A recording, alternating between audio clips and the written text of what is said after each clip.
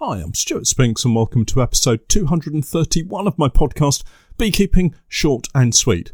This week it's pallet stands, grain store woes, parasitic mite syndrome and acetic acid treatments. Listen in for all of this and more beekeeping chat.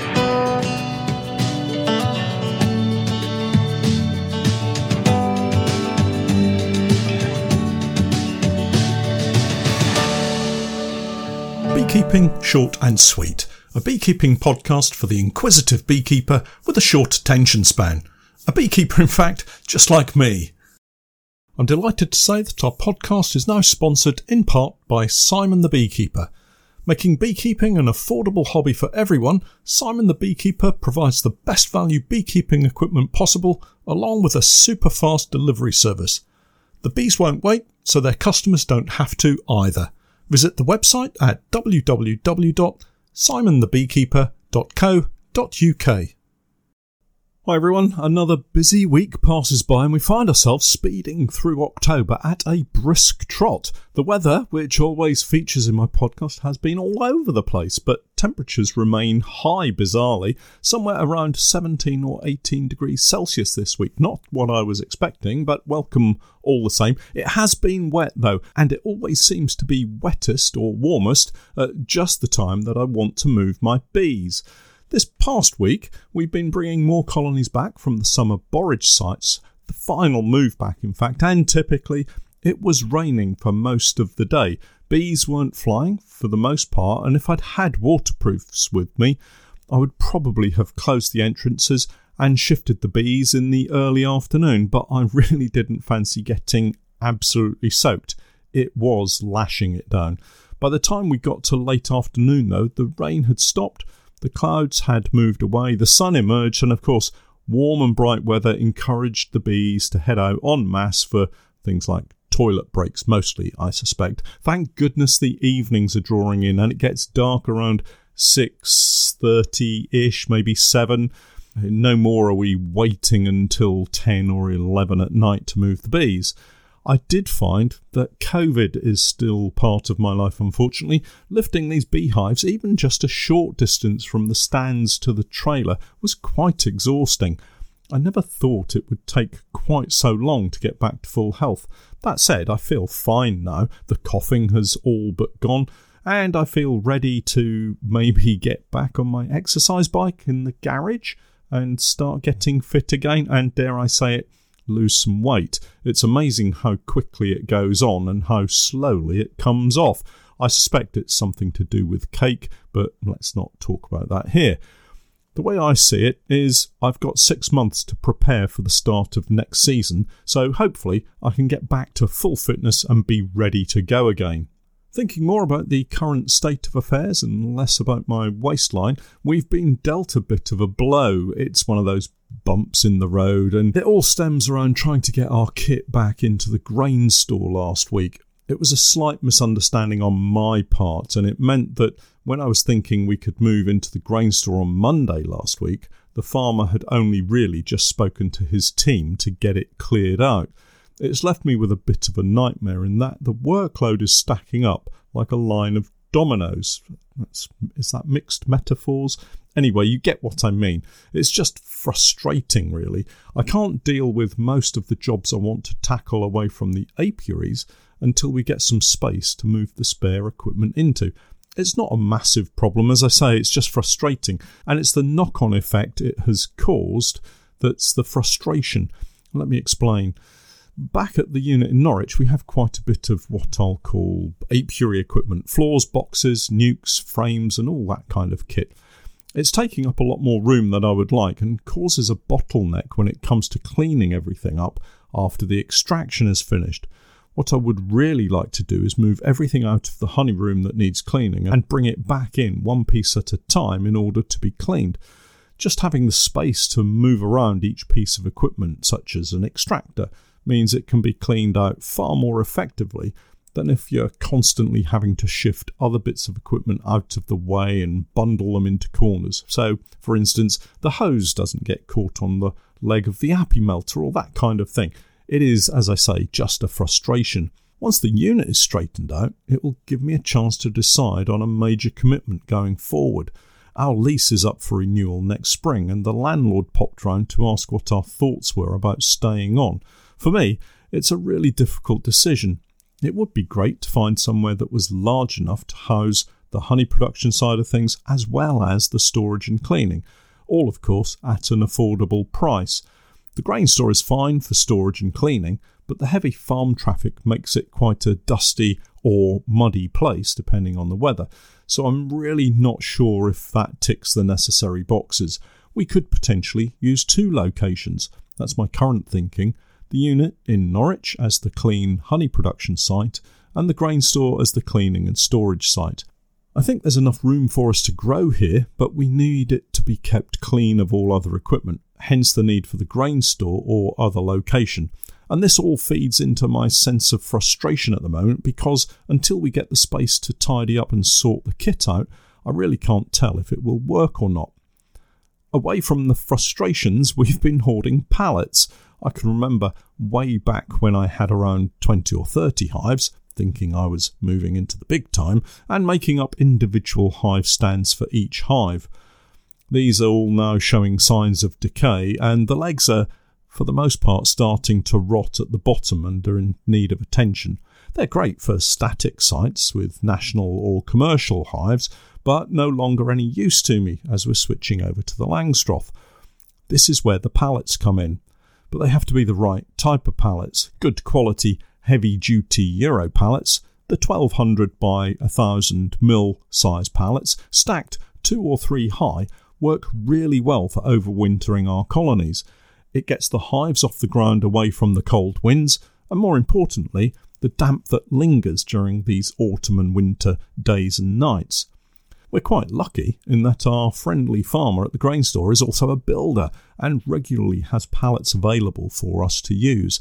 And our borage farmers are also keen to help out, so they're also collecting pallets for us whenever they can, ready to set out in the fields for pollination time. One of the useful things about pallet stands is the ease with which we're able to level them out.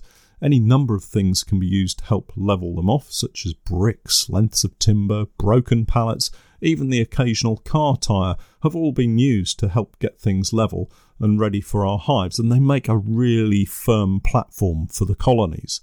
We've used pallets at the Fishing Lakes apiary, and we found ourselves here this week checking through a couple of colonies that had slipped through the inspection regime due to the late September and early October issues that we've had.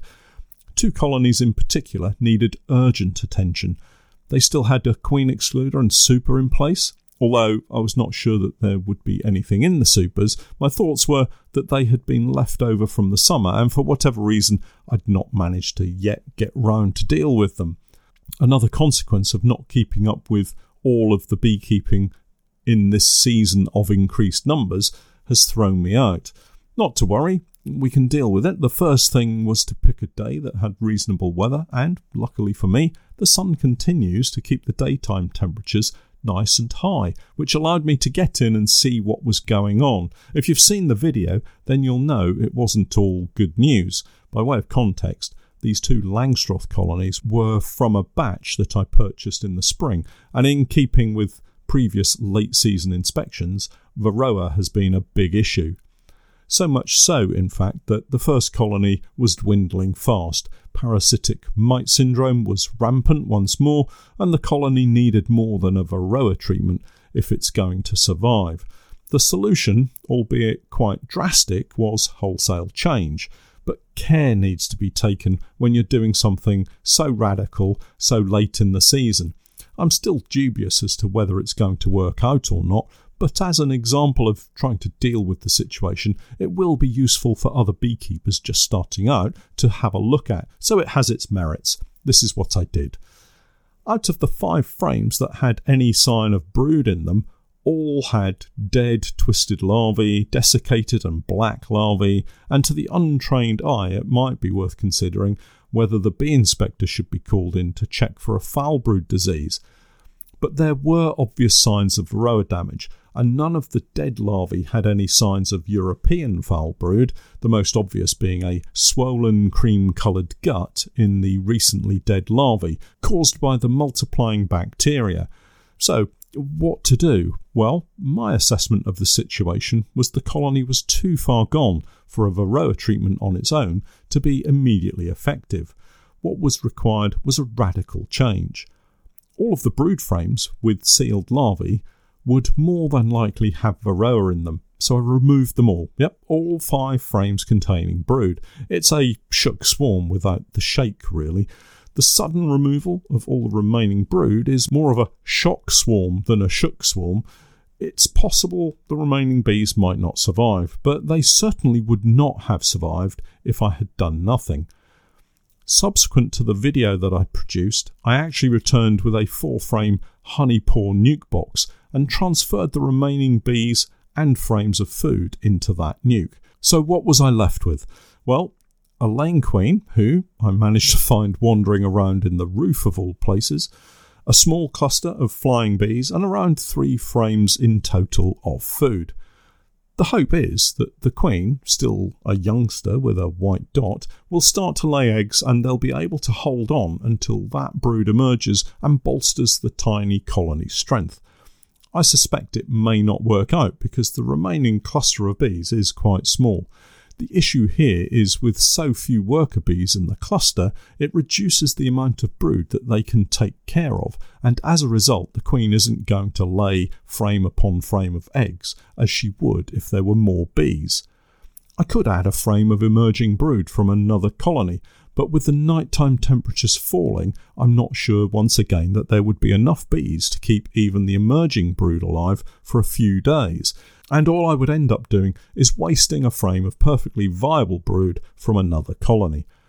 I guess we will have to just wait and see. It's another one of those colonies that really should be destined for a shakeout, but in the interest of sharing failures with you as well as the successes, I thought you might like to see and hear the process, and maybe we'll get lucky this time. The other colony on the pallet was doing fine. I popped a couple of Mite Away quick strips onto the brood frames and hopefully they'll do okay with it. Once more, fingers crossed. I do seem to be doing that quite a lot this year. I did struggle to shoot the video showing these hives as we were overrun with ladybirds of all things. It was hilarious. It's one of those situations where a giggle turns into uncontrollable laughter. They were absolutely everywhere. As soon as I managed to get a couple out of my hair, they would be on my face and neck. When I put up my veil, I found them on the inside of the mesh, and it was one of those situations that just made me laugh, and once I got going, there was no stopping. Fun times, eh? Finally, I wanted to mention something a little more serious, sterilising frames using acetic acid. We were going to try this last year, but didn't have the available safe space, so I decided not to go ahead, purely from a personal safety perspective. But I do want to give it a try this year. The process is simple enough, but needs focus and mustn't be rushed. This acid is dangerous stuff.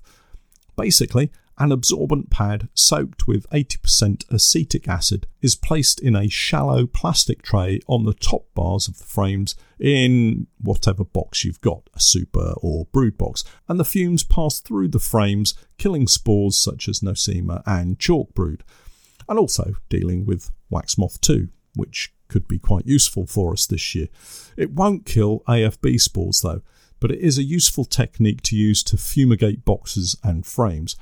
It will probably deter rodents too, such as the strength of those fumes. So, the method: clean and scrape the boxes, clean the top and bottoms of the frames, and smear petroleum jelly on any metal runners. This stuff will eat into any metal that it finds, so keep it well covered. Next, set up the boxes on an enclosed floor. A solid floor would be best, or if not, maybe a plastic tray to seal the bottom. I favour putting them all in a large plastic bag to stack them up, similar to the ones we use when we're destroying colonies with chronic bee paralysis virus.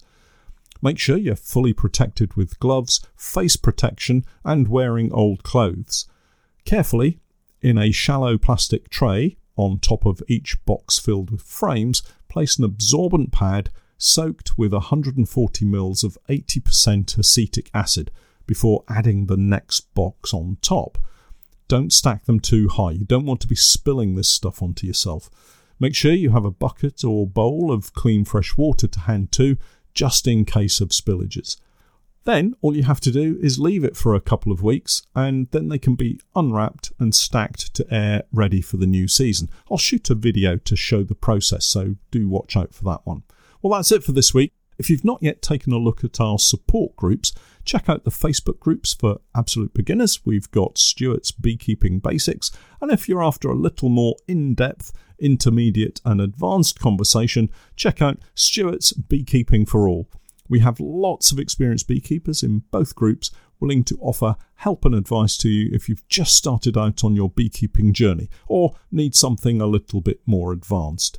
Don't forget to check out my website, www.norfolk-honey.co.uk, and for my latest videos and podcasts with more updates, tips and techniques, it's the same Patreon page, www.patreon.com/Norfolk Honey.